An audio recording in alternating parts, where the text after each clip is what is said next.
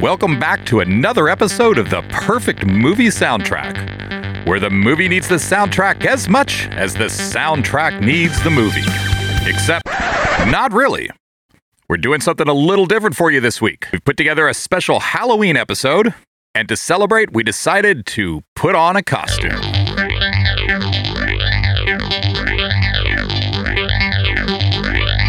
All right, everyone, tuck in. It's so nice to have you on this week's episode of the Perfect TV Soundtrack, where, as you know, we spend our days and nights thinking about the theme songs that introduce your favorite television shows. I'm Heather Samples. I'm Matt Lombardi. I'm Joshua Weber. And I'm Matt Lombardi. And I'm Joshua Weber. Tonight, we are focused on the top 10 all-time television theme songs ever. We've been building to it. And as Joshua says, we've been building toward it. We've spent an entire year, in fact, over our Zooms, studying all of American television since its dawn.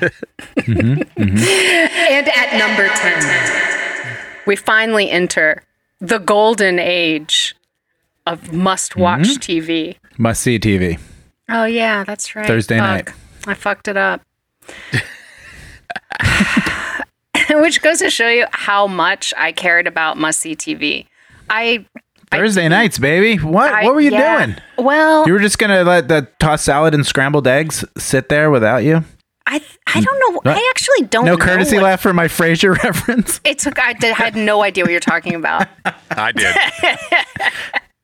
I protested silently. Jeez. So now they think that number 10 is going to be tossed salad and scrambled eggs. But of course, if you've been listening to this podcast, you know it's not, because 17 weeks ago, we already covered that song in I think it was number 242. That's off the top of my head. I could be wrong about that. But I think it was right around 242, maybe 243, when we did the Frasier theme. Ranked pretty low. That was pretty controversial to a lot of our podcast fans out there. We were getting flamed for putting the Mad About You theme ahead of it. Oh, man. People were pissed. Well, you know Helen what? Hunt called me up. Guys, just so Real you mad. know, just to keep you interested and on the edge of your spooky Halloween seats, Mad About You will come back up, I assure you, even though it does not appear in the top 10. But number 10. Teaser. There's a tease. Man, all the Mad About You fans just got their Google alerts. Remember that song? Going to the final frontier? Yeah, of course I do, because we just did it however many weeks ago. 17 weeks ago. Yeah, of course. Number 10 is The Rembrandts and Friends. You want to say the name of the song, too? I'll be there for you. No one told you life was gonna be this way. All right, who's going to sing it? The job's a joke. When your love life's away. And you're always stuck in second gear, right? Isn't it a second gear thing? When it hasn't been your month, your week, your day, or even your year. And then Joshua, you know this part. I'll be there for you. He texts me that every morning. Does it say when the rain starts to fall? Yeah. Or pour. Okay. Rain starts to Pour. pour. Yeah, it is. Pour. Okay. What's the point of that? Well, you know what, guys? The only people who hate this song more than we do are the people who recorded it, the Rembrandts. Oh, is this true? Yeah, this is like Oh, man. Hating it all the way to the bank, though. Well, They just made the top 10. They just made the perfect TV soundtrack top 10. They did. Complaints over, Rembrandts. well, Yeah, what was the Rembrandts' other aspirations? Well, maybe to be I think they taken were a real band. seriously. Yeah. So let's back up a minute and say that initially, when the producers of Friends started thinking about their theme song, and these are like old head sitcom TV people, right? Like they had been around the block, they knew what they were looking for, they understood this machine, and they approached REM and said, "Can we please have shiny, happy people?" Oh my God, might be the worst REM song. That's so funny. Definitively the worst REM song. Now that I'm thinking of the guitar hooks, though, I can hear a little You can understand similarity with the little jangly Yeah. guitar hook. But no matter how you feel about REM, and sidebar, you'd be wrong to feel anything other than like a deep respect and love. You must at the very least understand that Michael Stipe was never going to say yes to handing shiny happy people over to NBC, right? Possible. To a sitcom, yeah. And so the producers were like, okay, fuck, what next? And the fucking and Matt, you're going to love this. This is right up your alley. The consolidated corporate media infrastructure came to the rescue, and Warner Brothers Television went to Warner Brothers Records and said, give us a fucking band who can record this song that our producers have written the lyrics for. Not all heroes wear capes. Oh, interesting. I didn't know they didn't even write the lyrics. Those are sitcom lyrics. And the Rembrandts This deserves its spot at top 10. I like this. This is a great backstory. The Rembrandts were essentially forced to record the song. Like, they were bullied into it by their record label, Warner Brothers, so much that they had essentially no choice in the matter. Like, Prince levels of the record company owns me. Yeah. And so they have to record it with the lyrics that the producers and creators of the show wrote. It becomes a fucking hit.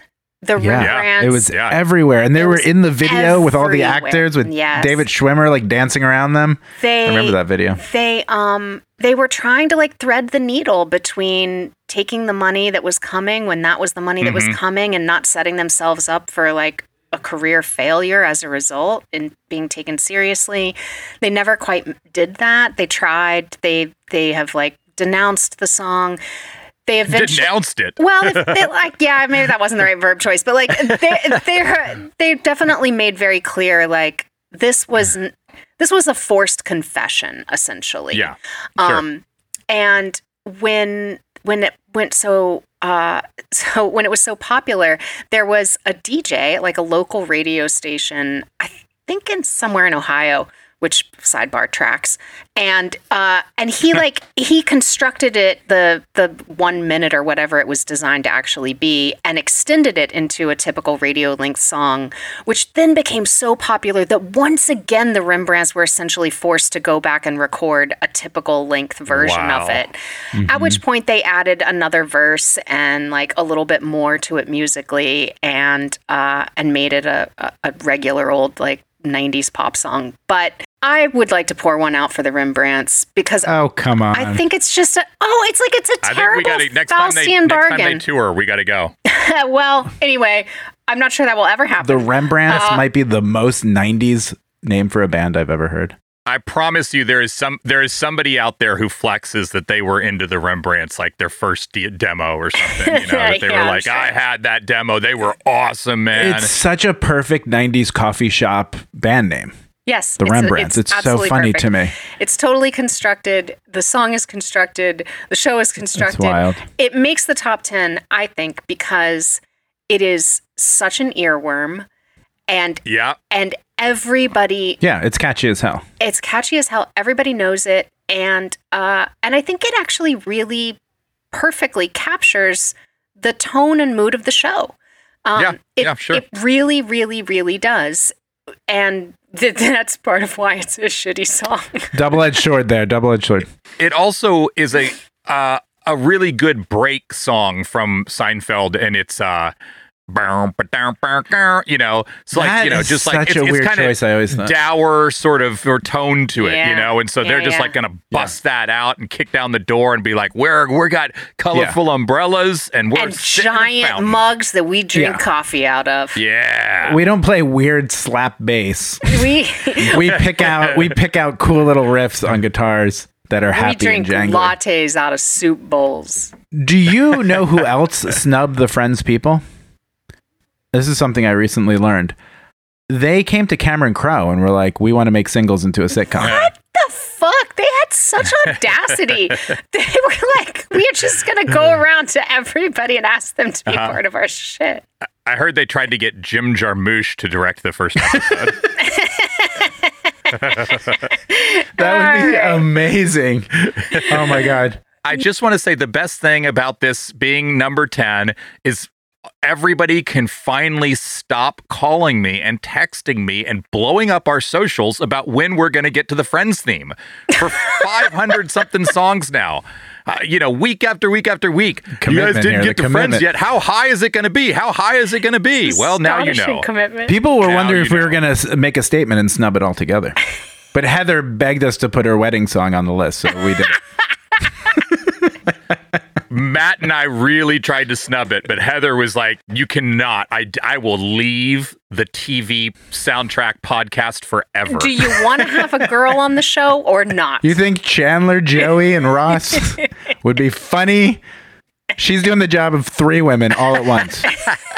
She's flighty Phoebe, she's sexy Rachel, and she is neurotic Monica. You can tell I watched the show. That was pretty good off the top of my head. Yeah, that was pretty good. That was good. Number 9. Oh, the way Glenn Miller played songs that made the hit parade. G.R. Old LaSalle ran great. Those were the days. And you knew where you were then. Girls were girls and men were men. Mister, we could use a man like Herbert Hoover again. Didn't need no welfare. All in the family theme. Those were the days. Composed by Lee Adams and Charles Strauss, the duo behind Bye Bye Birdie and a bunch of other Broadway hits.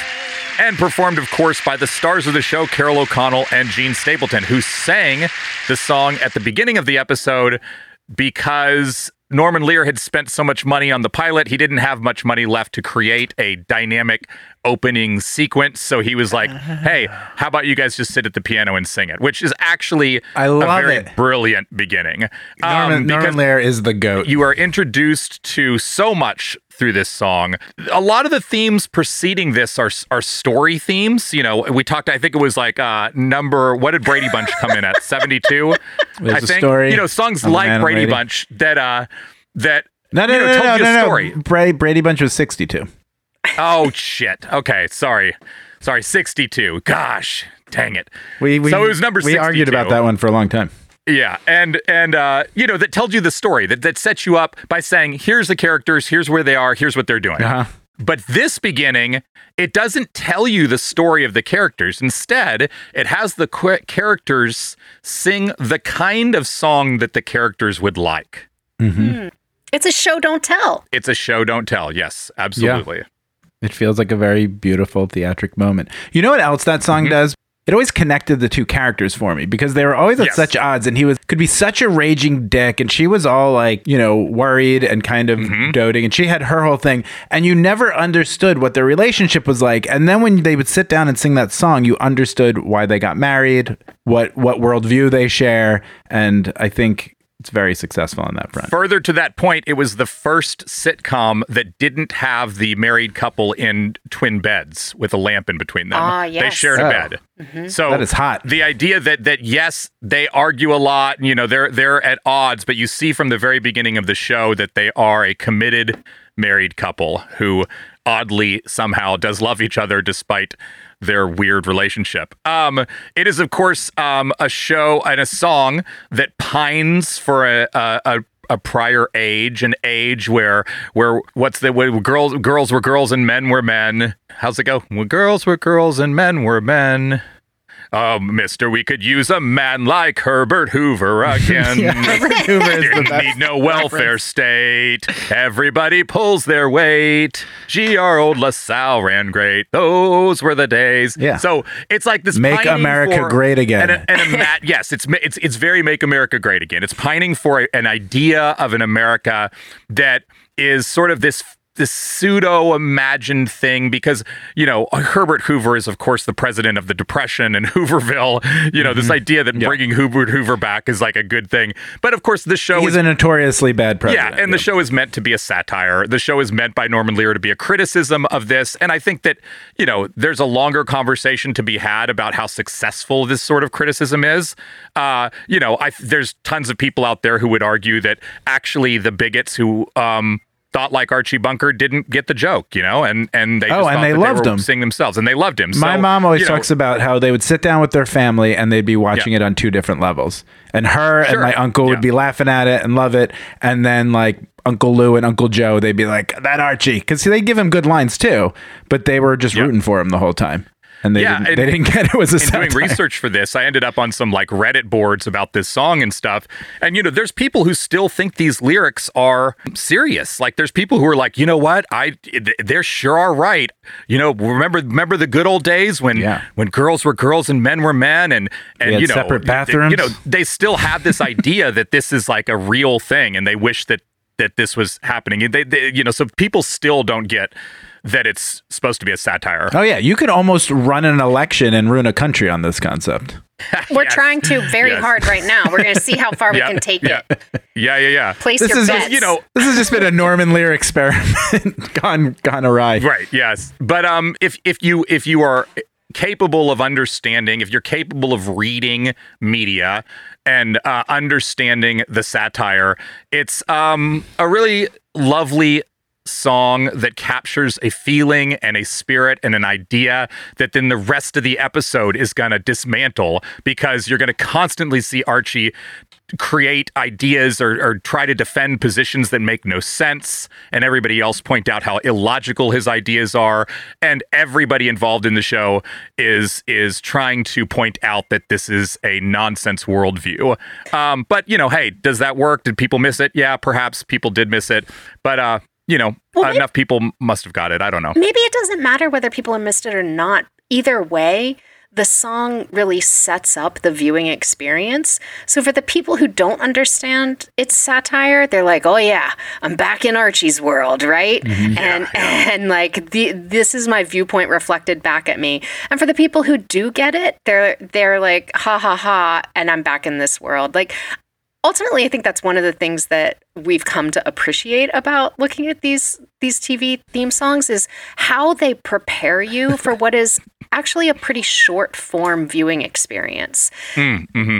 Which if you think about like the actual logistics of sitting down and watching television, particularly in a pre-streaming era, a pre-binging era, you have to kind of like do a cognitive shift to be in the world for this very short period of time, right? And that's true whether you're only watching one 30-minute sitcom or whether you're doing a must-see TV thing and you're watching 4 of them in a row. This is not a time when people were used to 15-second time spans and attention spans. So that effort to like land people in the space, bring them into the world quickly, drop them in so that from the first opening scene of the actual episode, you're in the world, I think is actually like a pretty big creative problem for the theme songs to solve. Yeah, because it's funny how you mentioned how people are going to sit down for a longer time because they're basically condensing the overture, right? Yes, before totally. the show or theater begins, you hear the whole sweep of the whole production, and they're like, "Okay, how can we cram it?" And then once they're successful, you're making me think of this right now. It's just Pavlovian, where absolutely. Then you just hear it, and you're like, "I'm in Archie's world. I'm ready to." Be in Sex and the City or whatever it is. And it just triggers. Yeah, it just triggers it. And it still works. If you haven't seen a show in like 20 years, and we've been going through these for 20 years, you just sit down and you're instantly there. I find that with shows I used to watch. Yeah, and I think that's like a particularly compelling when you're not binging. Like when we're binging and you can watch 8 episodes of something, you're going to skip through most of the theme songs, right? Because you don't need the assist that it gives you. Well, remember when the skip button came along? Because you'd be watching The Wire or Sopranos on DVD. And then all of a sudden I'm old enough to remember when the skip button came along. Whoa! But I remember when I just pressed it and then I was like, oh, and it just like fades in. Because once you've seen it 2 or 3 times and you're like, got to get over to after that cliffhanger episode to the next one. Yeah, the skip button is only for the people who like have a show on an IV drip, right? You're already catatonic. You're just like, keep feeding it to me. And it's 1 or 2 in the morning and you're like, I'm going to go to bed. Fit one more and then your finger accidentally hits the skip intro button and you're like, oh, I'm already in. I guess I got to watch this. I think that one of the things that makes most of the songs in the top 10, one of the things that got them there is that you're less likely to hit the skip button for them. Yeah. If this song comes on at the beginning of All in the Family, I want to hear this song. This is part of the show to me. Yep. It sets it up. It feels right. Skipping and jumping right in would be weird. Mm-hmm. And even without thinking about the lyrics, it really just audibly always sounded nice to me. It was a little out of tune, but it was comforting. I loved how and it was very out of tune sweet. Gene Stapleton plays it. I know. It makes it great. so authentic and like accessible and charming. Yeah. So a lot of people always thought this was actually an old song, that this was like an old standard that Archie and Edith would play together on the piano. She would play the piano and he would sing with her. Oh, I don't think I learned otherwise until extremely recently. I think that's kind of, it feels like that, it right? Really it does. feels like that. Like this is just some old song that they've been singing forever. And so that's kind of a neat little trick is that they know this is a fake historic document in a way, right? Mm-hmm. A quick personal connection. When I was a kid, my mom made me and my sisters take piano lessons, and we took the Suzuki method, which is very serious thing where you only play like Bach and things like this. Like, it's very intense. I'd never heard of it. Chopsticks, no heart and soul. No, I had no aptitude for it. I was not good at it. My sisters were good at it. I was not good at it. I couldn't remember. You were not things. Suzuki material. No, I was definitely not Suzuki material. And we took these lessons for a long time. And finally, after like years of this, my teacher finally just gave in and was like, "What do you want to play?" And I was like, "Okay, cool. So let me go pick something that I want to play." And what I picked was the television theme songbook.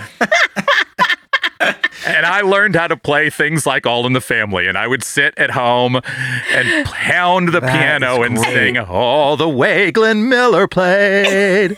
I don't remember them now, so don't ask me. But to me, that was way more fun than trying to power through For Elise or something. Also, bless your Suzuki method teacher for finally caving. Really begrudgingly did it. I don't think she enjoyed it. And then she had to sit with me and like teach me these songs, you know? That just must have been so beneath her. It's like, I studied in Japan. And she was suspended from the Suzuki community. Yeah.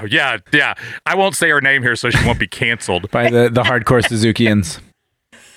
Number 8. Number 8. 8. All right, guys. That's 8. I see what you did there. Wow. That's 8. 8 theme songs. I think step on my intro here. So, sometimes in society, or humanity itself. Wow, are you writing an essay for my class? Yeah, here comes the big. Here comes. Sometimes I'm going to start over. Sometimes in society. And sometimes humanity itself can just work out. A place where parents and children can agree. Artists, academics, and TV personnel. And yes, even the government can all come together and make something good and lasting. And that rare gem is, Can You Tell Me How to Get to Sesame Street? Sweet in the night, clouds away, on my way to where the air is sweet. I was going to say fresh. How to get to Sesame Street. Oh, God, it's Debuted cry. in 1969, and they just never looked back. They've used that song till this day. They've altered it here or there, but it's just still the core of the show, and a true siren song for the youth of America. And not maybe even, beyond. Definitely beyond at this point. I mean, Sesame Street's been around since 1969. That's a lot of generations of kids who grew up with this song. And it just feels like something that everyone kind of was just all in on. Yes, absolutely. Like, it's hard to find someone who's like, fuck Sesame Street. That's right. It's impossible, pretty rare, actually. Joshua's a little quiet over there, but I'm sure even Joshua, between watching All in the Family, the first would slip in some Sesame Street. The first Christmas present that I remember being completely excited about was a little play set of the street. It was yes, it was a Fisher Price brownstone that that opened up. Yeah. Totally, yes, yeah. 100%. And my dad had I think I must have been 3 or something. I was 2 or 3, and my dad had opened it up and put the characters out around, so it looked like they were out doing their Sesame Street things. Yes. And I don't have a lot of memories from that age, but I definitely remember that Christmas morning and seeing that thing. That was sweet. For sure. And you were like, yeah, I'm going. Yeah. Tell me how to get to Sesame Street right now. I will say, I think that Sesame Street and the Children's Television Workshop is truly one of the finest moments of a public investment in the arts. Yeah, this is why I was doing my big sweeping intro, because a very few TV themes deserve it. And it's just become a cultural relic, or not even a relic because it still has prominence. But I looked into who wrote this siren song. And do you guys know who Joe Raposo is? I only know about this because I'm a Muppet stan, Matt. Okay. So I'll give the rundown for our viewers, but he was just someday. You know what we should do someday, real quick? Hang on, I just had an idea with your Muppets thing. Made me have an idea. One day we should do movie soundtracks. We should do the Muppet movies and things like that. You know. Whatever. Someday we'll get to that. That sounds pretty cool. I don't think people care about movie soundtracks as much as TV soundtracks for children's shows. Definitely no one cares about movie soundtracks as much as we do. We know that. Sorry to interrupt there. Happy Halloween. So Joe Raposo was just a guy who was a piano bar musician in Boston, and he was really good. And he would just be the guy playing the side music and was trying to work on some stuff, and a friend and someone who worked there or someone who went there a lot urged him to, go to New York and follow his dreams. And he got into the music scene there and the theater scene, crossed paths with Jim Henson. And, this became his career. And he also, he wrote It's Not Easy Being Green. He was in with it. And he wrote C is for Cookie. Oh, whoa. Which many people speculate that he might have been the inspiration for Cookie Monster, who used to just eat wheels. And Joe Raposo loved sweets and cookies so much that Jim Henson would joke about it, and he was so impressed that people say he changed it to the Monster Eat Wheels became a Monster Eat Cookies and became Cookie Monster. And when Joe Raposo died at the funeral, his wife served milk and cookies. Aww. How's that for some Sesame Street fun facts? Yeah, what Jim Henson and Fred Rogers figured out about the potential of television is pretty incredible, because if you think about what the purpose television mostly serves, and has since the beginning of just being this kind of mindless thing, that they understood that there was going to be little kids stuck in front of this machine, and that this machine had the chance to teach them things and excite them and make them laugh and all this stuff. It's pretty. In hindsight, it seems kind of obvious, but it's not obvious. It's pretty remarkable. It's pretty unassailable shit, to be honest. Mm-hmm. There actually is some evidence that we are not the worst invasive species that the planet has ever experienced. We have done some things right. There have been moments when we landed some good things because we came together and figured out how. Yeah. And to make it national, like an American product that you can and to make it feel a public really good about.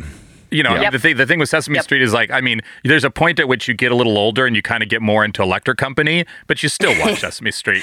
Or 3-2-1 Contact. Or 3-2-1 Contact for sure, yeah. But even then, you're still watching all of them. You're still watching Sesame Street way too old. You know what I mean? Sticking around. And you don't want your friends to know that you're still watching it, but you're still watching it. You're still watching it.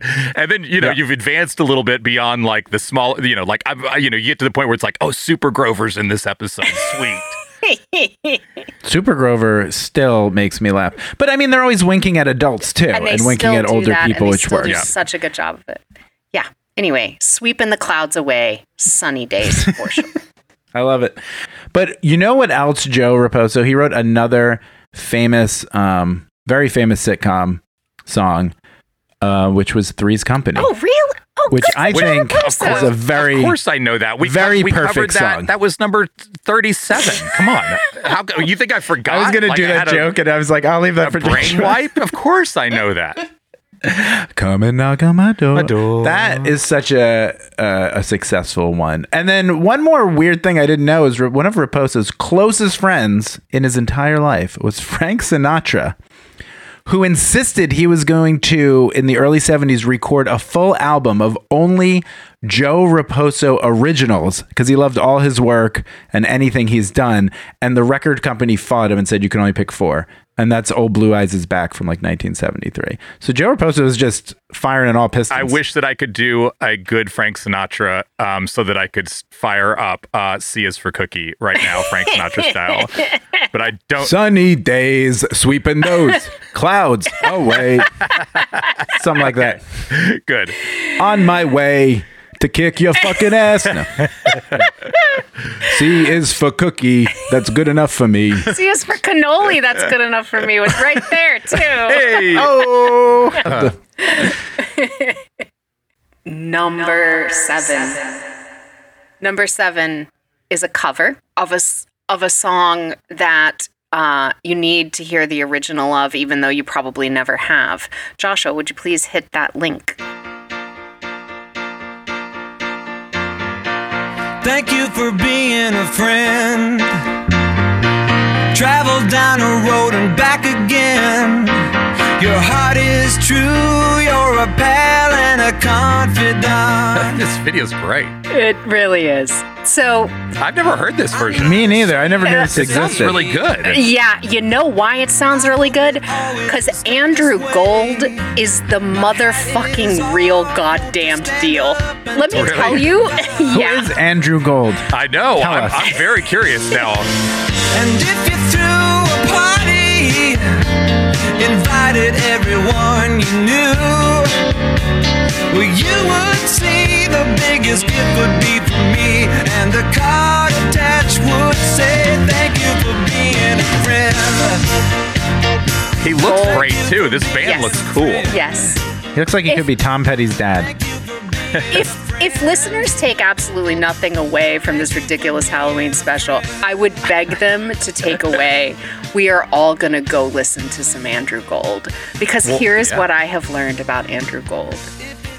His, big break was working with Linda Ronstadt on Hearts Like a Wheel. He was on You're No Good. He was on When Will I Be Loved. His career involved producing and writing songs for Cher, Vince Gill, Trisha Yearwood, Celine Dion, Winona Judd, Jackson Brown, James Taylor. I was just going to say there was a Jackson Brown, James Taylor vibe in there, when they got into the 80s. He was a real musician. He wrote this song in under an hour and considered it, quote, this little throwaway thing. And it was resurrected by the networks. And Wait, do we have a year on the original song when he made 78. that video? Oh, cool. And then when was the network calling? Oh, I didn't look that up. When did Golden Girls premiere? I'm going to say 85 to 92. Okay. 85. Did you just look that up? No, I'm literally guessing. I'm literally got guessing. a point. He got a point. September 14th, 1985 to May 9th, 1992. Holy shit, Joshua. You win the Showcase Showdown. Wow. I promise you I didn't look that up. That's incredible. Wow. But anyway, the song was covered by a professional commercial jingle singer named Cindy Fee. It sounds like that. Okay. Yeah, she brought the commercialism to it. She made it the thing that it became. Everyone adores it. This is a song that immediately puts you in the universe of the show. And I think that's part of why it's had such cultural legs beyond the show, are that we get that vibe of that we love from the show when we hear the song. But also, the song was a legit song by a real musician who had fucking chops. I'm looking forward to jamming it when I'm, like on my own when I can actually turn it, crank it. And, Yeah, and when you- it sounds great. It sounds like a great song. It really is. And when you listen to the original, and you get to hear all the other verses that are not part of the theme song, the song is made more complicated, obviously, and like more interesting. I have to say, like, I am really glad to have stumbled upon Andrew Gold, and a little ashamed that I'd never heard of him. He clearly had like a very serious career, and it's no wonder that this song remains like a national treasure to very, very many people. It makes me think that like some of what we're doing here is like, I don't know. I mean, I don't know what to call it. Maybe something like, it's kind of like service journalism or something. Careful, Matt's going to get excited. Why do you think it works so well as the beginning? Obviously, they're friends, right? And the song is about friendship. But like, you know, I don't know. Couldn't the song have worked for any group of friends in a show? You know, I mean, aren't all shows kind of about a small group of friends? Like the show Friends? Why do you think it fits Golden Girls so much? I think that's a great question, and I have an answer to it. Okay. I think. I think that Golden Girls is a show that was always working to live inside the tension between humor and darkness in a way that very few sitcoms of its era were. And I think, you know, a whole other can of worms is how much of that darkness comes from just exclusively putting older women on the screen, and what that means to people, and like how much of the darkness is about mortality and being alone, and how you make your way in the world when you're more alone in some respects than you ever planned or expected to be. And at the end of the day, Golden Girls is, I think, probably the most iconic television version of Chosen Family, right? It's the first moment on TV when we see people who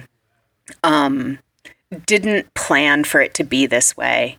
Wow. And well found a core self that was made stronger in relation to others, which is part of why the show has, I think, such an emotional hold on people.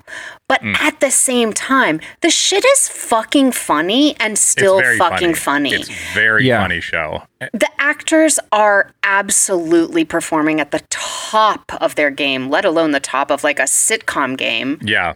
And you luck out like, with an older cast because they're so seasoned that I was watching like some of it last year, and they're like timing, and when they're just like they're like Baryshnikov level, like technically good at what they do. And the jokes are fucking mean. Yeah, they are mean, and that's why they're so funny.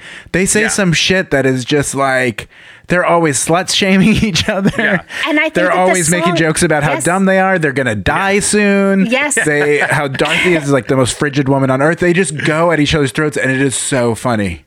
And I think that the song is living in that same emotional space. I think the song is both like very tender and loving, but there's also like a shade of darkness in the version of friendship that it explores.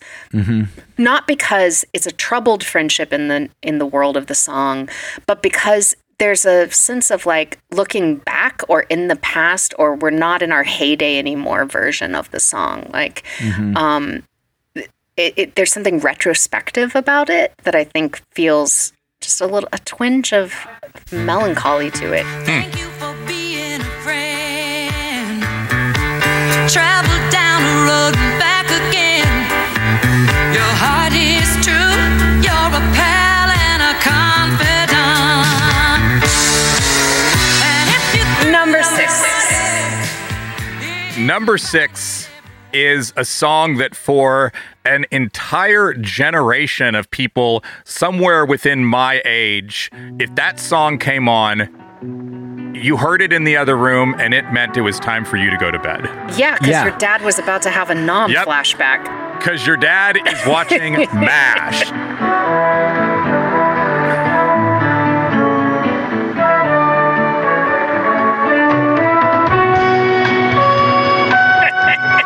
The worst moment of television also as a kid, because it was the most boring show on earth when you were a kid. My dad was actually not a Vietnam vet, but he was so nevertheless traumatized by the whole like cultural moment that he could not watch that show without me being like, peace out, I'm done. It's time to absent myself from the situation.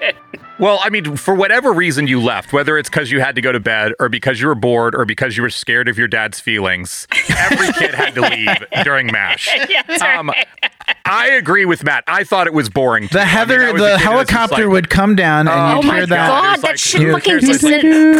Yeah. And then you just go into a coma and be like, this is not a sitcom that I can relate to or anything. And then somebody comes in and makes a quote unquote joke and you're like, I don't understand why it's not even funny. Nothing I understood. And my mom's smile is so weirdly frozen right now. Yeah. But boy, did people of their generation love this show. More people watched the finale of MASH than any other thing in the history of television simultaneously, correct? Yeah. It was at one point, it was the longest all-time sitcom. I mean, I think it was 12 years, This is why we're living in a gerontocracy, my friends, is because these motherfuckers, there were so goddamn many of them, all doing the same stupid shit every fucking night, watching fucking Alan Alda. God, I love Alan Alda. But we broke their TV and it's irrelevant now, so they can keep all their records that they had. No one's ever going to break that record again. True, but they can't run their phones. So where does that leave us? So the song, I guess if you were my parents' age, I guess they probably saw MASH, the movie, in the theater, and then understood where the theme song came from. But I certainly didn't. And so there's always that interesting moment when you're older and either you see MASH for the first time, the movie, or somebody tells you about it, and they're like, hey, do you know the name of that song is Suicide is Painless? You're like, what? Yep. That boring song? I remember when I learned that in college. It's so weird. Suicide is painless. Yeah. It's through early morning fog I see visions of the things to be, the pains that are withheld from me. I realize and I can see the suicide is painless. It brings on many changes, and I can take or leave it if I please. It's so crazy how this show and this song and this whole world was like just totally constructed so that these people could process their collective trauma, projecting it onto a different space and a different moment. Korea, which for most of them was like I think they would have been kids. Yeah, exactly. It was the like uncanny valley between their experience and their parents' experience, and so few of them really knew people who had been part of the U.S. military interventions in Korea that they didn't. It was like this DMZ between their reality and their father's realities is so fucked up. This show is so fucked up. I cannot handle MASH, you guys. I'm not a fan either. I absolutely love it. I love the problematic Robert Altman movie. I like the movie. The movie feels more like a precursor to Police Academy in a lot of ways. Yeah, but then when you get into MASH, I think some of those. I still think it's boring. It's also was one of those saying and doing things for a first time show and broke a lot of barriers and had a lot of conversations people weren't having on national TV. Doing that whole thing, and then eventually Alan Alda took it over and made it his kind of pet project and used it as his voice box, and he started directing. He was like, "This is my path to owning PBS." Yeah. But I think it's great. I mean, it's a lot to take but I started watching tons of MASH in college for some reason and just fell in love with it. Sorry, guys. I'm a secret boomer apologist. The song in the movie is sung to a character who thinks that he is committing suicide, and the movie is a comedy, of course, and so it's played for laughs. He's not really committing suicide; he just thinks he is, and they play this song. So Altman, knew that he wanted this song, and he got the composer Johnny Mandel that he wanted to work on it, and he said, "Here's the thing: the song has to be called 'Suicide is Painless,' and it has to be the stupidest song ever written." That was Altman's quote to Mandel. Mandel that reported is great. that. I love Altman. Yeah. And Altman then said, okay, so you're going to write the music and I will write the lyrics. But Altman then said, at 45 years old, I'm too smart to write the stupidest song ever written. I can't do it. He felt like he failed at it. So he gets his... Too smart to write this song. Too smart to write this song. And so he gets his 15-year-old son to write the lyrics. Oh, my God. His 15-year-old son does write the lyrics and achieves, that is a mean trick. Achieves Altman's goal of writing the stupidest song ever written. And Altman's son or the composer's son? Why isn't my 14-year-old doing my homework? Because you're not tricking him. Altman got paid $70,000 to direct MASH. His son made over $1 million off the MASH theme. Wow. Because it played forever. That is great. It played forever. Flipping the script on dad. Yeah. That's great. I never knew that story. So give your kid the gift of doing your work for you. Residuals. Exactly. And if you are in Hollywood, you might have never thought of this, but try to get your kids in the business too. See what happens. You might have some good outcomes. That's a cool idea. So there you go. MASH is an iconic song that meant a lot to a lot of people for a long time and meant something different to their children. And that instrumental is sad and boring, but it works. I would say it is the second saddest and it is the second saddest television theme to the Incredible Hulk theme. Ooh, what's the Hulk? Can you 70s. remind me of the Incredible Hulk one? Yeah, what's so at the end of every Incredible Hulk episode, suicide is painful. David Banner, not Bruce Banner like the comic book, but Bruce in the 70s was seen as a little bit too gay. So they called him David Banner. Wait, what? And excuse me, what? And so the TV Why show, isn't the MC Universe mining this shit for a more interesting Hulk movie? Seriously, Matt. Yes, we can't. We have to edit that out. We cannot just give that shit away for free. We got to write the screenplay right now. Give what away? That like David Banner.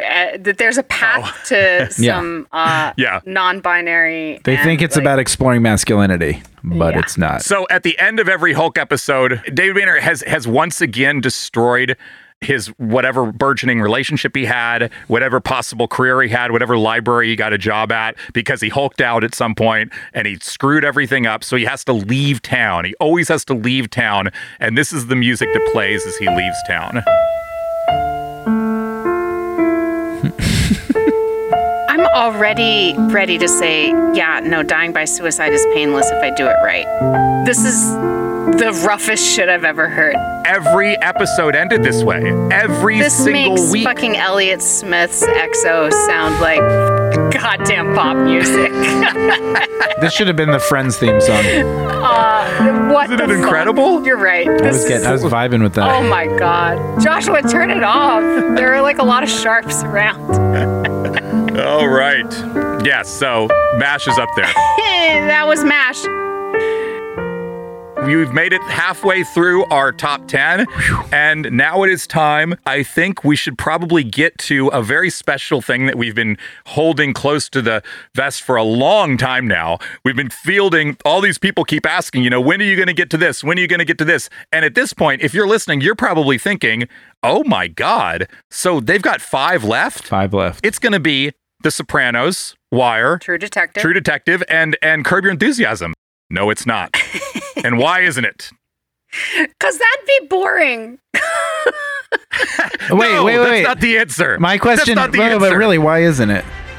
Because we are honoring HBO this week with a very, very special Lifetime Achievement Award for excellence in television theme songs.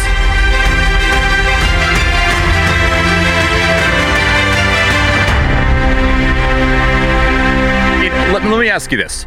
At the end of the HBO,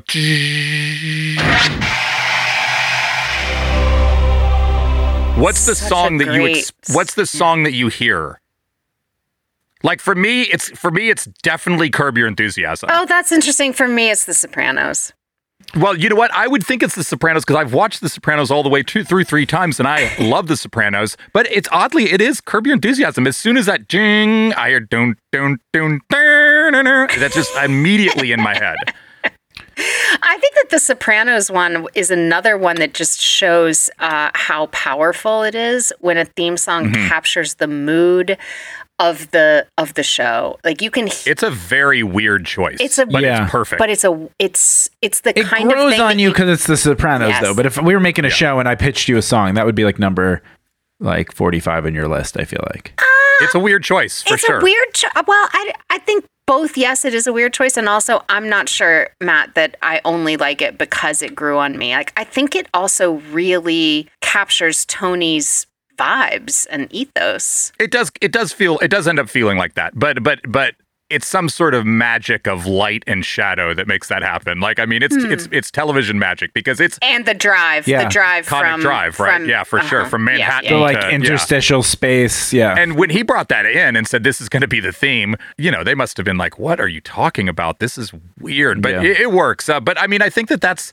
kind of the HBO thing in a way, right? Like, I mean, they've got these very enigmatic theme songs, and that's why they have to get this lifetime achievement and kind of be beside this list necessarily than on it. I don't want to put The Sopranos right next to Golden Girls. It feels like a different thing.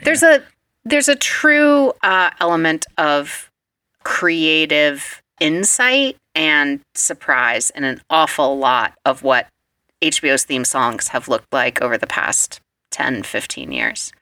And sometimes they're so, like the Curb Your Enthusiasm one, I put that in the same category as the Sex and the City one. Like songs you can put into other stuff and just immediately get the vibe of the show. And they almost like transcend being like a song you'd listen to and just become these kind of like sound triggers. Right. I mean, so much so that Curb has become very memeable and people put it on everything, which is like a fun game people play. But Sex and the City does that too. That weird like samba weird song that's going on. Yeah, yeah. When you see the opening to Mad Men, that feels like inspired by an HBO opening. Like I feel like they set a precedent. He's an HBO guy. Yeah, he's a Sopranos guy. Also, what every bit of cable, non-premium cable, prestige television was trying to do. They were like, how do we bring HBO vibes to what we're up to? Yeah. I mean, even The Walking Dead is trying to do that. Yeah, most shows are like that now. Most shows sound like that. Thanks, HBO. Congratulations, HBO. And HBO, you've finally gotten some accolades from the system. Good job. It's been a long dry spell for HBO. Who's the lady from All My Children that got nominated 25 years in a row or whatever? Susan Lucci. It's been very Susan Lucci run for you, HBO. Oh yeah, Susan Lucci. Number 5. All right, guys, let me just tell you something about number 5. On 3. 1, 2, 3. In West Philadelphia, born and raised on the Heather wants to do all my intros here. All right, Matt, you sing it. Go for it. Do it, Heather. No. I thought you were going to come in with me. I thought you were going to be like 8.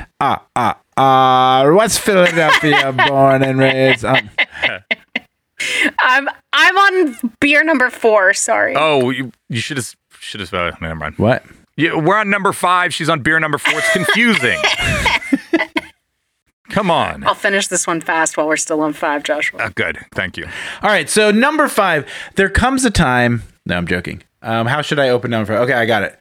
Guys, number 5, celebrity changes people.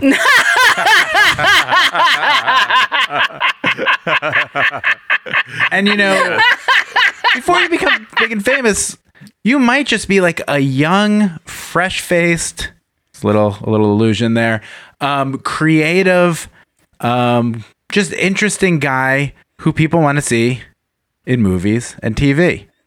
And then through time, you just might become an insane person. But before that insanity, you might give a gift to the world of TV theme songs. And that gift is the theme to Fresh Prince, which its title is actually Yo Home to Bel Air. Hit it, Heather. In West Philadelphia, born and raised on the playground is where I spent most of my days. Chilling out, maxing, relaxing, and shooting some Coolin'. b-ball outside of the school when a couple of guys that were up to no good started making trouble in the neighborhood. I got in one little fight and my mom got scared. Said, you're moving to Bel Air with your auntie and uncle in Bel Air. And then does it go, when I whistled to the cab came near. The license plate said fresh. It had fresh dice in the mirror. Dice in the mirror.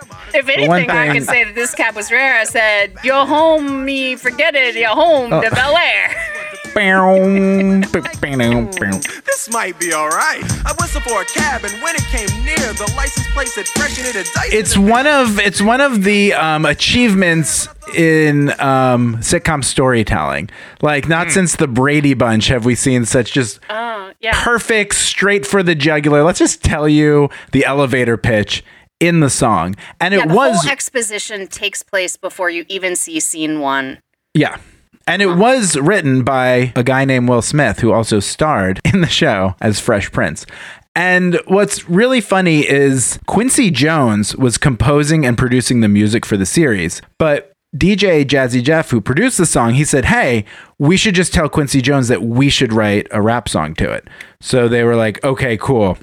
And so Will Smith reads the scripts and the pilot, goes through them all, writes this rap, sings it to Quincy Jones, and Quincy Jones is like, I love it. He immediately was like, that's it. You got it. I'm on board. That's the theme. Worked on it with him. And then in that time and place, if Quincy Jones was on board with what you were doing, that's it. Like, you're done. Yeah. Everything else from there on is going to work just fine. You know, it became this song that just everyone knew, and every kid would memorize the lyrics and sing it in the schoolyard, or you'd sing it to yourself. And rewrite the lyrics. And Will Smith was just this wonderful, charming guy. Doing a sitcom that felt actually really pretty special. It was always a little smarter than you thought it would be. Yeah. The concept for it is great. And, you know, they're obviously trying to mine. They're like, oh, hip hop, inner city culture. Let's turn it into My Fair Lady. But it works. And it was funny. And it was a show that, like, I thought was cool and funny at 11 years old. And my parents liked as well. It was also a really ingenious way to mix a certain kind of, like, Cosby Show, upper class, educated, wealthy Black people on TV. But at the same time, we're going to hold on to this, like, youthful, urban kid.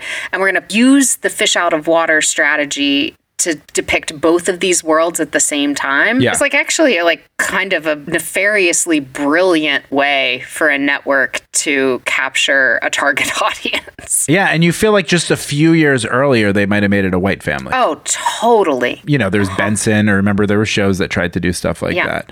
And that's why it was the gift that just kept on giving. Yeah, I mean, basically the like complete inversion of Fresh Prince happens with A Simple Life with Paris Hilton and Nicole Richie. It's like, let's take the rich girls, put them in a place where they're not rich. I forgot about that. Fish out of water, and we'll get both target audiences at the same time, the ones who are aspirational, the ones who aren't. And we'll this time around, we'll do it reality style. Like, it's actually a really brilliant formula, I guess, is what I'm saying. And the ways that Fresh Prince brought that formula to life they kind of age pretty well. I've watched some Fresh Prince episodes in the last year or so and enjoyed them quite a bit. Oh, really?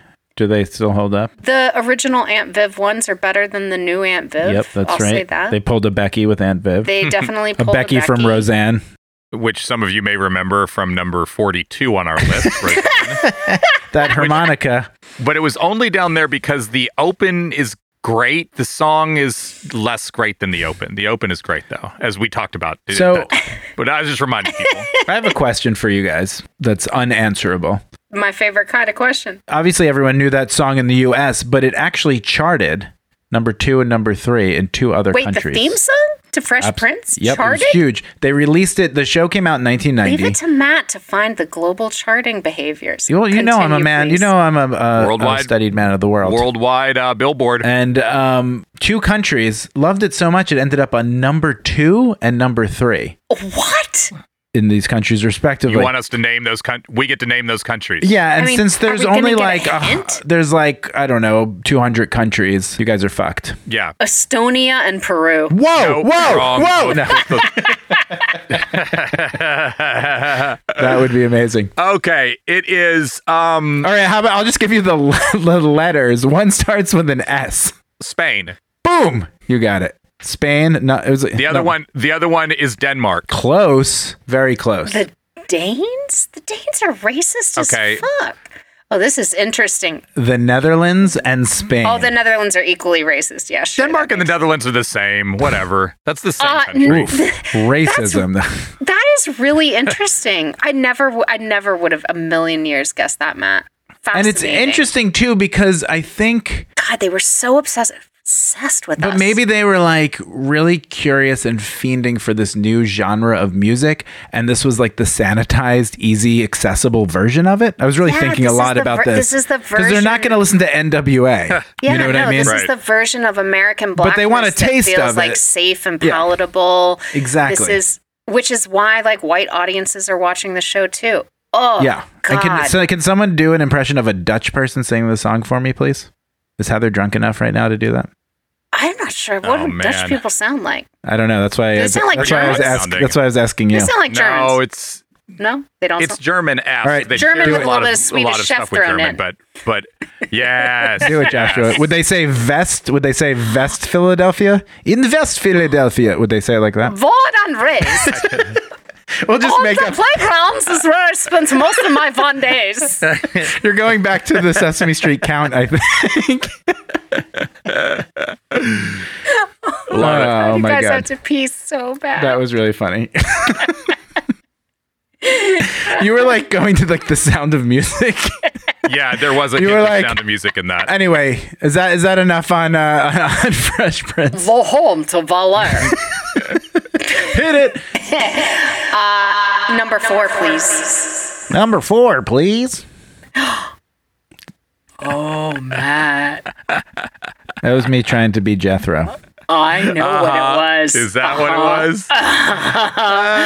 Sunny days sweeping the clouds away. I'll stay in my lane. Listen to my story about a man named Jed. A poor mountaineer barely kept his family fed.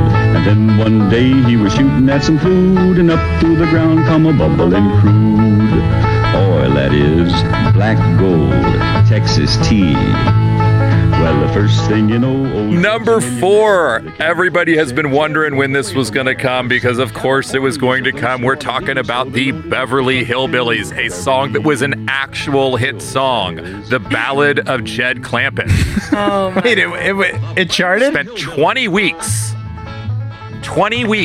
on the Billboard Country Singles Chart. God. Joshua, are we was a huge ever hit. going to convince Matt that country... Wait, what year was this? This was 62. All right, sorry. Yeah, my so Matt, it's my like before you- 1962 country Yeah. music chart knowledge, Heather, is not up to snuff. The song was written I was listening by to the MASH.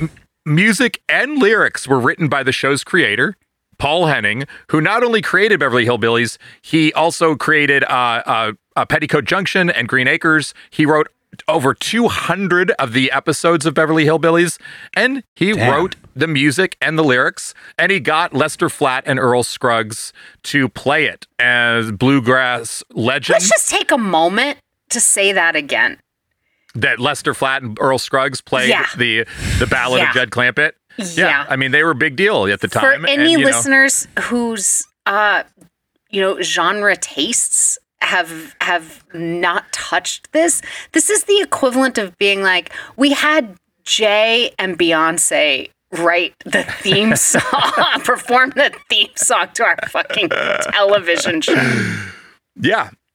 It was a big hit on country radio, and it, charted on the Billboard Hot 100 as well. So it crossed over as well. And the television show was, of course, a massive hit, was on for about 10 years. And it is iconic in that it is one of these that tells the story, right? We've had previously on this list in previous weeks, we've had the Brady Bunch, we've had the Gilligan's Island, Very Fresh Prince all of in these, its way. It tells the story. This is the iconic, story, and which also happens with Green Acres. Green Acres is the place to be. Farm living is the life for me. That one is a little bit more of like the state of the show, whereas this one tells you the story of how they're going to get there, right? And it's impossible not to want to sing it, not to want to sing along with it. It's a fun song to sing. It's got the call and response parts. Black Gold, Texas Tea. That's the main reason it's so high. It's a great little tune and a really fun song to sing along to. Didn't they try to remake this at some point? Well, they made a movie version of the Beverly right. Hillbillies in the What did they do with the 90s. song? Did they redo the song? The same song. But did like Sugar Ray cover it? No, it's the same song, but they got why am I blanking? Bella Fleck played on it as well. as the original. I've seen the Phlegtones live in high school. He plays this song. He plays this song on tour somewhat frequently. He'll play the Beverly Hillbillies theme on tour still to this day. He's the same way that Jake and Al would play Rawhide. Oh, he's got. I'm not going to defend Bela Fleck. Never mind. But he's really fast at playing the banjo. That's all I remember about him. I have two things here for you. One that I'll just do very quickly because I didn't know this, or maybe I did at one point and I have forgotten. But Weird Al has a parody of this. Wait, is this Dire Straits mashed up with Beverly Hillbillies? What does Dire Straits have to do with anything? Yeah, that's the question, isn't it? Oh, man. Weird Al is pulling a fast one on us. Looky here, people. Listen to my story. Oh, wow. The little story about a man named Jed. Good old something, that poor mountaineer. They say he barely kept his family fed. Now let me tell you, one day he was shooting. Old Jed was shooting at some food. When all of a sudden, right up from the all right. So you know that I have never seen that in my life, and it is apparently in the movie UHF, which is the Weird Al movie. That movie's amazing. Well, this is apparently from the movie. Astonishing level of cultural things colliding. The last thing I have for you about the Beverly Hillbillies, because I think that I wanted to use this as like sort of a bookend to All in the Family, is Beverly Hillbillies was canceled during an incident that you can rabbit hole at some point called the Rural Purge. RURAL, the Rural Purge. And this is when CBS, who had the hit shows Beverly Hillbillies and Green Acres and all these like, sort of more southern country-esque rural shows that were still big hits, but CBS did fallen out of favor. They didn't like it. And so in 2 years, they basically canceled all of the shows, even though they were very successful shows. And they canceled Hee Haw as well as part of the Rural Purge. And that's why Hee Haw then goes and becomes the first big, massive syndicated hit because...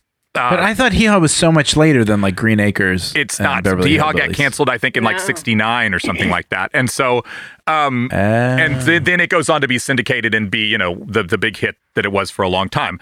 And, but so Beverly Hillbillies was killed because CBS wanted to bring on shows like All in the Family. So they made a big shift from these rural shows that were seen as sort of like outdated, and also advertisers weren't crazy about those audiences, and they really wanted to start hitting the more urban audience markets. So that's when Norman Lear basically comes in after the Rural Purge, and all of his shows then essentially take over. And the War of Northern Aggression. Yes. Yes. It's definitely a moment where like Goldwater's Southern Strategy and the like 60s version of what white Southerners are all about are all kind of colliding in pop culture, and we're figuring out what the next step is past Green Acres and the Beverly Hillbillies. And politics wasn't doing them any favors, and neither were their candidates they were voting for. So people were like, this isn't fucking cool. It's the 60s. That's right. I think that the Beverly Hillbillies makes it to like 1971. 71, or something.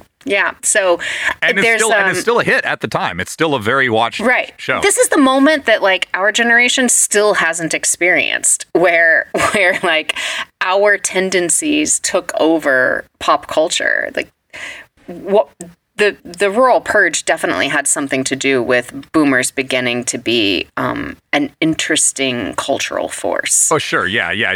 People want... I think one of the big shows that comes in right after that is Smothers Brothers. People want like Laugh-In and these things, right? They want like a new like hip, quote unquote. And something groovy. They want to reflect their culture. Yeah. It's interesting though. I sometimes, we blame them for it. And that's part of it. But I think they also just stepped in shit with where technology was. Sure, but it's more fun to blame them. No, but I mean, I think they'll probably take all the credit for it, but they stumbled on like rock and roll was invented. Television became, the massive monoculture. Movies were, you know what I mean? So in that little moment, that's just going to be a fading moment on the map of like 50 years of this kind of technology and media, when people are like, oh, TV, that kind of shit. Pre-internet, they were just in it. and never let go. And I wonder if it was the same if they would have been kicked out by now. Oh, I think there's... You know what I mean? To my mind, there's no question that the biggest logical fallacy that the boomers have about themselves is that they fail to see that they were a historical anomaly. And that they happen to be in a particular place at a particular time. Not that they made that world what it was. Like they ascribe causality. Wrecked the post World War II world after they took advantage of it. They ascribe causality. They ascribe positive causality to themselves that we actually have zero evidence had anything to do with them. It's a mere coincidence. But it's interesting. I'm watching my parents finally recognize that. Oh, and good it's like, for you. Props. I would love to well, see us we all have reach a lot of that stage. we have a lot of conversations of it, but they finally understood it. I was like, oh, you hit the hot streak. You hit the American hot streak. Yeah. America was on a hot streak. Yep. You could have done the Depression. You could have been in the War of 1812, but you got post World War II. You didn't have to fight in that war. And I can see them being like, and thinking about it, because and you get like, cheap education and healthcare and all that shit. I'll try that. Anyway, bring up baby boomers if we're trying to get the show going. Not the way to speed it up. Number 3. Let me take you guys to the Upper East Side of Manhattan to a deluxe apartment in the sky. Have you ever been there? Because fish don't fry in the kitchen and beans don't burn on the grill. I'm talking about the Jeffersons theme song.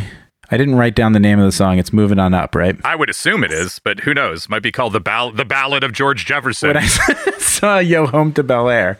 No, it's Moving On Up. Everyone knows that song. It's still culturally present, but you can still reference it. It was as recently as 2016. It was the theme of like a Super Bowl ad with Lil Wayne and Jeff Goldblum and tons of references. But what's really funny is we're really in this Norman Lear universe because...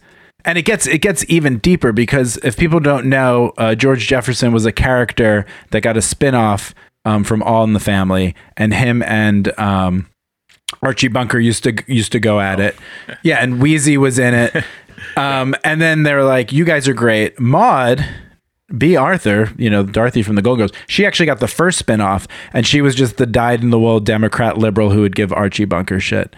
Thinking about Archie Bunker, we were talking about if people get it or not. The more I think about it, going through these songs, it really doesn't matter because it almost just showed people how to interact with each other. Maybe that was enough. Like how to be George Jefferson, how to be B. Arthur, how to be Meathead and the young kids, and how to be Archie Bunker, and how to like be mean to each other in a nicer way. You know what I mean? And maybe just watching, maybe that was just cathartic because that was a lot of social upheaval going to it. And maybe just watching these people roll their eyes at each other, get mad, joke around, find points that, they could relate about or laugh about. Maybe that was just enough of why it worked. Anyway, I digress. Here's some more deep Norman Lear shit. The woman who sung the song was Janet Dubois. Dubois. I want to say Dubois. It's either that or Du Bois. We don't know. Anyway, she was a regular on Good Times, which actually was a spinoff of Maude, which was a spinoff of All in the Family in the world. God, it's like the MCU of Norman Lear. Yeah, absolutely. Somehow she was never, with all those connections, never was on like everything but the Jeffersons. But she told Norman Lear once that she wanted to branch out from acting. And Norman Lear, being the cool dude that he is, he was like, "Oh, I'm doing this new show called The Jeffersons. Why don't you write the theme song for it? If you want to get into singing and making music too."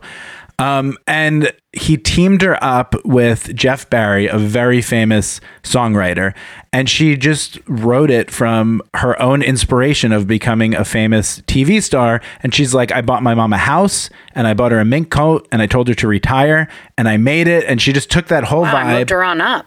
And she moved her on up, and she took that to Jeff Barry. And Jeff Barry, he was a really seasoned songwriter. So apparently together, she brought in the lyrics and the vibe of the song, and he really shaped it because Jeff Barry, him and his wife used to write songs for Phil Spector. And they wrote everything from the Do Run Run, Then He Kissed Me, Be My Baby, Baby I Love You, all these Ronettes songs. Holy shit. And he wrote what is arguably, and we'll get to this in another episode, but the greatest Christmas song of all time, or at least my favorite, Darlene Love's Christmas Baby Please Come Home. No. Also co-wrote River Deep Mountain High. Oh my God. Then when he was younger, starting out, he was on the teams that wrote Leader of the Pack and Sugar Sugar. So Norman Lear, wow, magic maker that he is, he's like, I'll take this seasoned veteran, I'll take this young, up-and-coming, inspired woman, put them together, and a 35-piece gospel choir, and boom, you have number 3 on our list, one of the best and most memorable fun songs to sing.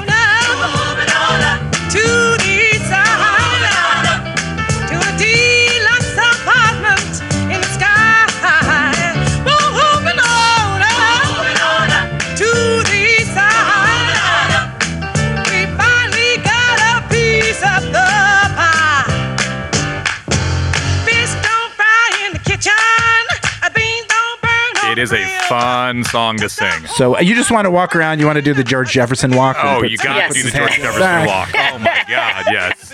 And I wish everybody listening could see the two of you clowns doing the George Jefferson walk in your chairs. And you just want to yell like, Wheezy. Also, another fun fact is on Nelly's debut rap album in 2000. Okay. He sampled parts of Moving On Up for the song Batter Up. I can't wait to listen to that again.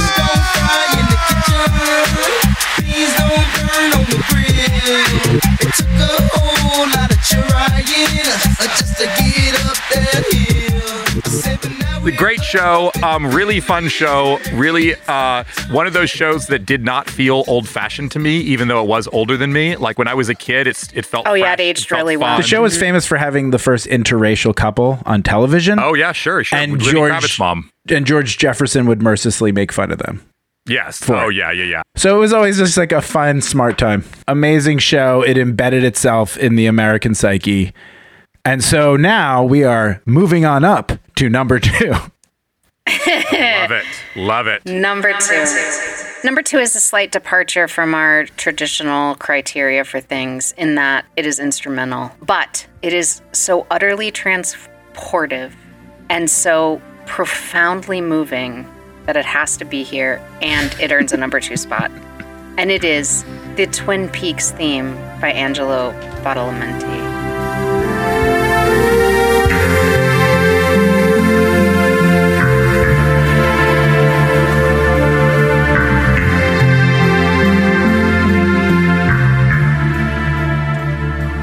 Here is a little quiz for you. Angelo is 6 degrees of separation from our podcast. Really? Yeah, really. He has touched so many movies and soundtracks that we have cared about in the past. I am going to name some, and you are going to tell me which one he actually has no connection to. Ooh, I love it. A quiz. Number 1, Dirty Dancing. Number 2, Trainspotting. Number 3, a slight sneak peek of next episode. Or number 4, Pretty in Pink. Which one did Angelo, in fact, not have a connection? I think you're going to try to trick us. I'm going to say... I'm going with Pretty in Pink. This is tough because they're all ones we've done. I'm just going to go random, first thought, and do... Joshua's right. It's Pretty in Pink. That's the smarter answer. Here are all the ways that Angelo connects to these movies that seemingly have not a goddamn thing to do with one another. So, like many a character in Dirty Dancing, he was a musician and performer in Catskill summer resorts as a teenager. He was Patrick fucking Swayze, except instead of being the dance instructor, he was like a band musician. Awesome. He also, Joshua, you're going to love this one, and listeners, you're going to be excited to listen and talk about with us soon. But spoiler alert, Joshua falls in fantastic love with Marianne Faithfull. Joshua, Angelo composed and produced Marianne Faithfull's 1995 album, A Secret Life. Wow, all right. He also worked with Orbital on Danny Boyle's The Beach.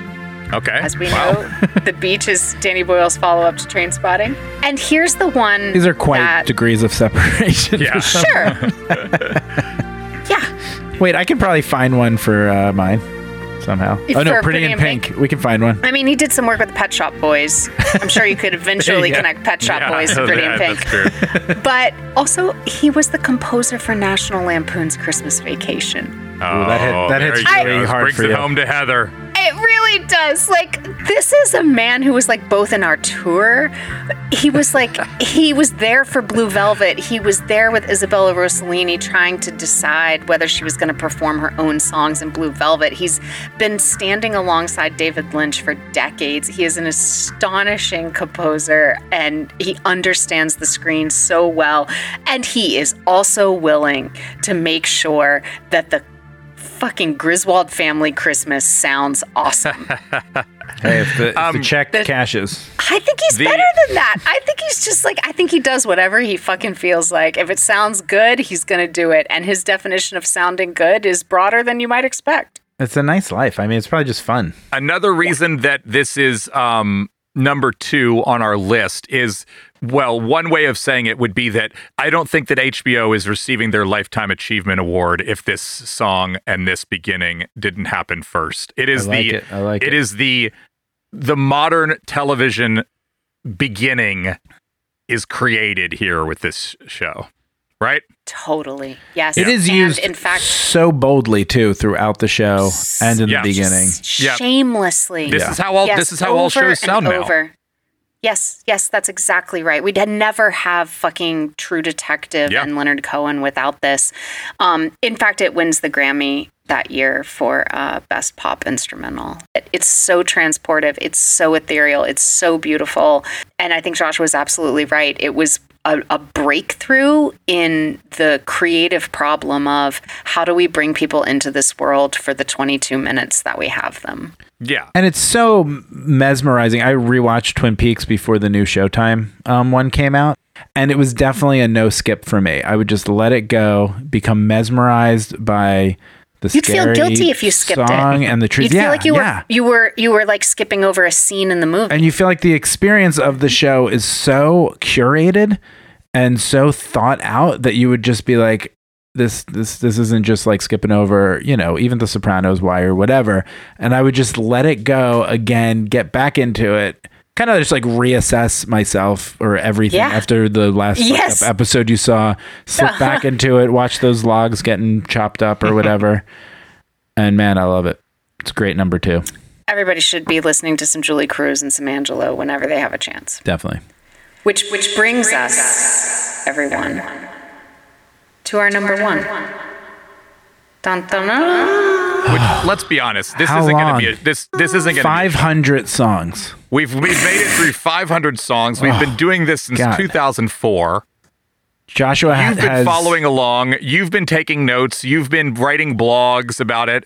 Joshua did a PhD dissertation on the top 500.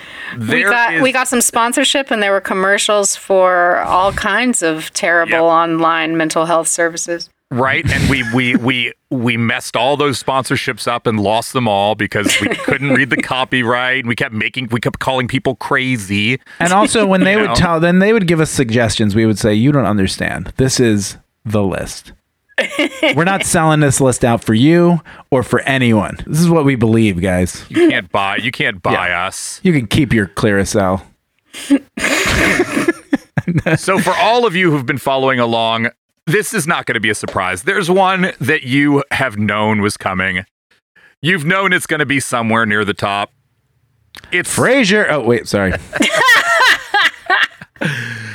Do you know what it is? It is, of course, the place that you go. Sometimes you want to go to this place. What does everyone know at this place? They know your name. That's right. That's right. Everyone knows your name at this place where sometimes you want to go. From all your worries, sure would help a lot. Wouldn't you like to get away? Sometimes you want to go where everybody knows. The theme to Cheers is our number 1 that we have been building to for a decade and a half now. Worth every pick. It makes me cry. It's a beautiful song. And part of that is the typography and the faux engravings that you see in the opening. Yes, I was not expecting you to say the typography. I like it. And also, part of it is that when I was growing up, my dad's bar was named Cheers. Whoa. Very crazy. Very foreshortly after the TV show, but without being willing to admit that about itself. and the reason why I know that it was named after the TV show is because the logo of the bar was the same logo as the TV show. Oh my God. So I want you to picture a like hole in the wall bar in West Virginia where a couple of local boys have made good enough that they've cobbled together some loans to open a bar. And it is where my dad goes every single day after work. And at some point in the evening, my mom will tell me, as the eldest daughter, and if all of you are on Twitter enough to know what the life of an eldest daughter is like, my mom will say to me, "It's time for you to call Ray and tell your father to come home." And so I would go to the telephone in the kitchen and I would call Cheers and Ray would answer. Ray was... And Sam Malone gets the phone back from behind the bar and hands it over to Norm and says, "Vera's on the phone." 100%, because oh my God, I love it. Like Sam Malone, Ray was fucking hot AF, and really? everyone, everyone, he still is. He's survived like bouts of cancer, and he's my dad's age, and I'm like, yeah, buddy, I would totally tap that.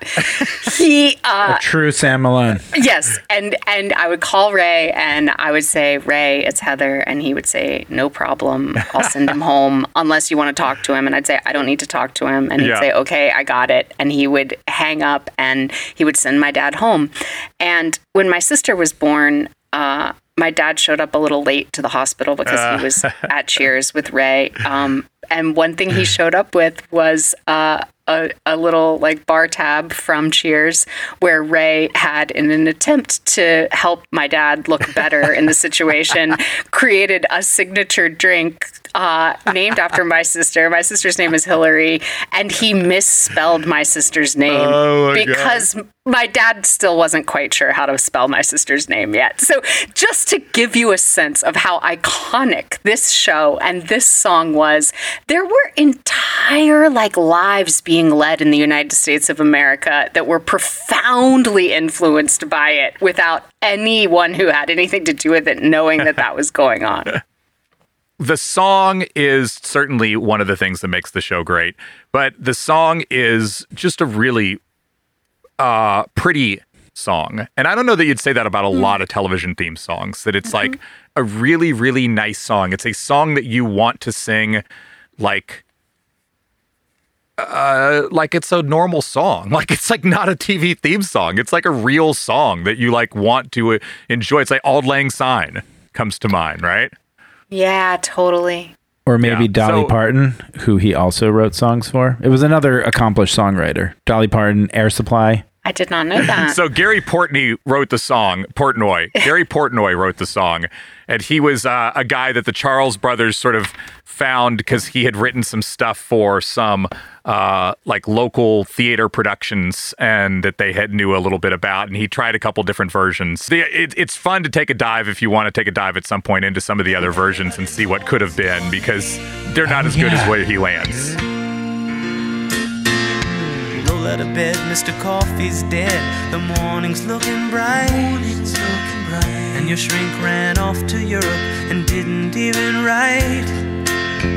And your husband wants to be a girl. Whoa. Be glad there's one place in the world where everybody... Yeah, weird shit, man. Like, they did a good job of editing there.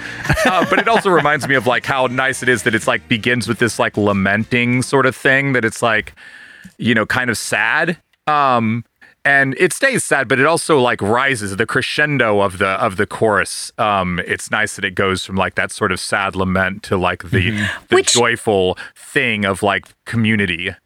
The joy of communal alcoholism. Yeah. Yes, I was about to say, which feels like it totally captures a bar at its best. I mean, right. I know that this will sound absolutely insane, but like a bar is an act of magic when it's done well. Here we go. is. I mean, I'm not going to argue because I spent 2 years of college at a bar, basically. Yeah. And Broadway Bobby and was the old guy. And like, I just knew so many characters there. We hit a guy in the basement from the cops one time. We would show up and get our drinks and everyone knew our name. And that was really a wonderful world to be in for a while. It really is. And I would get phone calls at the bar from my ex-girlfriend, and people thought that was funny before cell phones. So I lived the bar life for a while, and it is a wonderful thing. It really is. It's like a very, very special kind of thing when it works, when you have one, and when there really is like a group of regulars who animate it. It's pretty special. Yeah. Do you know, speaking of weird shit in that song that you were just talking about the lyrics, that makes sense, because you know what else this Gary Portnoy wrote for his TV theme? I'm going to try to sing it for you and see if you remember it. Okay. Streets on the China, never seen it before. Who cares? Drop kick your jacket. How to fall the door. Blah, blah. Anyone know that song? Oh, I do, but what do you? I'm blanking. The weird, crazy song from Mr. Belvedere. Oh, okay, yeah. Oh, Streets on the China, never seen it before. Yes. Okay, and you drop kick your jacket. And it falls on the floor. No one I have no idea what the hell they've ever sang, but I can see Mr. Belvedere's mustache.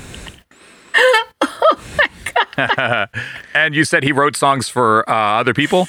Dolly Parton, Air Supply. He also wrote the Punky Brewster song. I mean, oh, wow. I guess when it's your job, you can't just have one TV show. So it's fun to look into these people and see all the other ones that were hits. I'm sure there's so many sitcoms that never make it that there's probably a great trove of like forgotten sitcom songs that never saw the light of day by people like this, or these talented pop songwriters. We should all go out and find some Andrew Gold and some Gary Portnoy to listen to and get wasted. And like, yes, I was about to say, and like find some people to get really sadly and then triumphantly drunk with. Takes everything you've got. Taking a break from all your worries sure would help a lot. Wouldn't you like to get away? Sometimes you want to go where everybody knows your name, and they're always glad you came. So we don't actually have a next step to record. No, all we have to do is say thank you. Somebody has to say thank you for listening or whatever, or like happy Halloween or whatever. Yeah. Thank you for being a friend. You can cut that out. No, I like it. No, but you have to actually wrap up the Halloween episode so we can. Heather just I did. can splice in the thing where we return to the talk about our next episode or whatever. See you next time, guys and ghouls. I don't know what we should do to wrap it up. I don't know either, other than to say it was really fun to talk about TV instead of movies, in part because TV is kind of dumber in some ways. And so it's more fun to just immerse yourself in a bunch of what this ridiculous medium has produced over the course of the last 40 years. And to be reminded that, like, yeah, there's a reason why this medium endures. It's really accessible and has found an awful lot of range. And the theme songs are no small part of that. They're dropping you in and giving you access to a world that you might not stay in for very long. But how will it endure? I mean, not to drag this on any longer. TV itself, you mean? Yeah, it's interesting. And it's going to become this interesting cultural relic, just the way radio shows or the soap commercials and soap operas operated. And we're probably the last generation who are really in touch with it. I think you're right about that. I mean, the TV shows that I watch the most often now that are contemporary, that are coming out one episode a week or whatever, very few of them even have a theme song that is longer than 5 seconds of musical interlude for a moment. Yeah.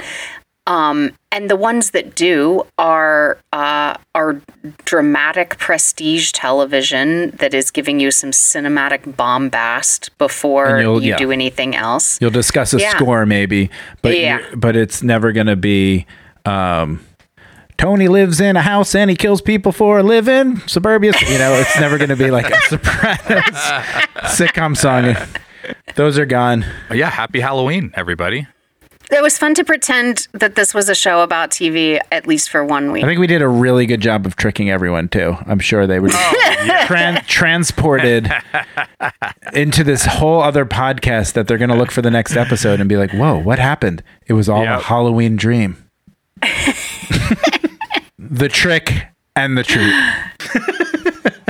Heather is making the next pick, I believe. I am. And I don't know if you guys have done the calendar math, but did you know that the next episode comes out on Election Day? It fucking does, y'all. It comes out on midterm Election Day. Oh. I was discussing our show with a friend of mine who is a fan and listens carefully, and he mentioned to me that he really loves the ending song in the final scene of Thelma and Louise. And I was thinking about that, and I was thinking about how I don't remember it at all. Much I hope that Election Day is a blockbuster of the angry woman imaginary coming forward and being as good at whatever it is angry women are able to do as we possibly can be. And so that is my next pick. I want to revisit Thelma and Louise, which I think we are going to find has also maybe like the closest thing to a country soundtrack that we've been able to touch. And that's exciting. And I think it's a seminal piece of women being so angry they can't even think straight until they finally do. So with all optimism that is what happens on the day of that show's release. Thelma and Louise, you guys. I love it. I'm excited. That sounds great. And if it doesn't work out, we'll drive off a cliff. Too soon. Yeah, exactly. Yes. We're already halfway we'll find there. out what the metaphor is. I'm so excited because I have no idea. I can't even think of one song in that. I can think of iconic scenes, can't either. and I have no idea. I can't what remember the a music single is. song. So that's no gonna idea. Be fun. I have no idea what Brad Pitt's naked to. I don't remember. Oh yeah. I would encourage you not to watch clips of the movie or the trailer until you just actually sit down and watch the movie. There are a number of surprises that I think you'll be glad are just true surprises. Cool, because I don't remember really. I saw the movie, but I don't really remember other than just liking it and the end and stuff. Yeah, I'm excited. That's a cool pick, and hopefully it encourages people to vote so that our episode will be more fun. I don't know. Thelma and Louise are going fishing. How come Daryl let you go? Because I didn't ask him. He's gonna kill you! I left him a note. Thelma and Louise are going to catch hell.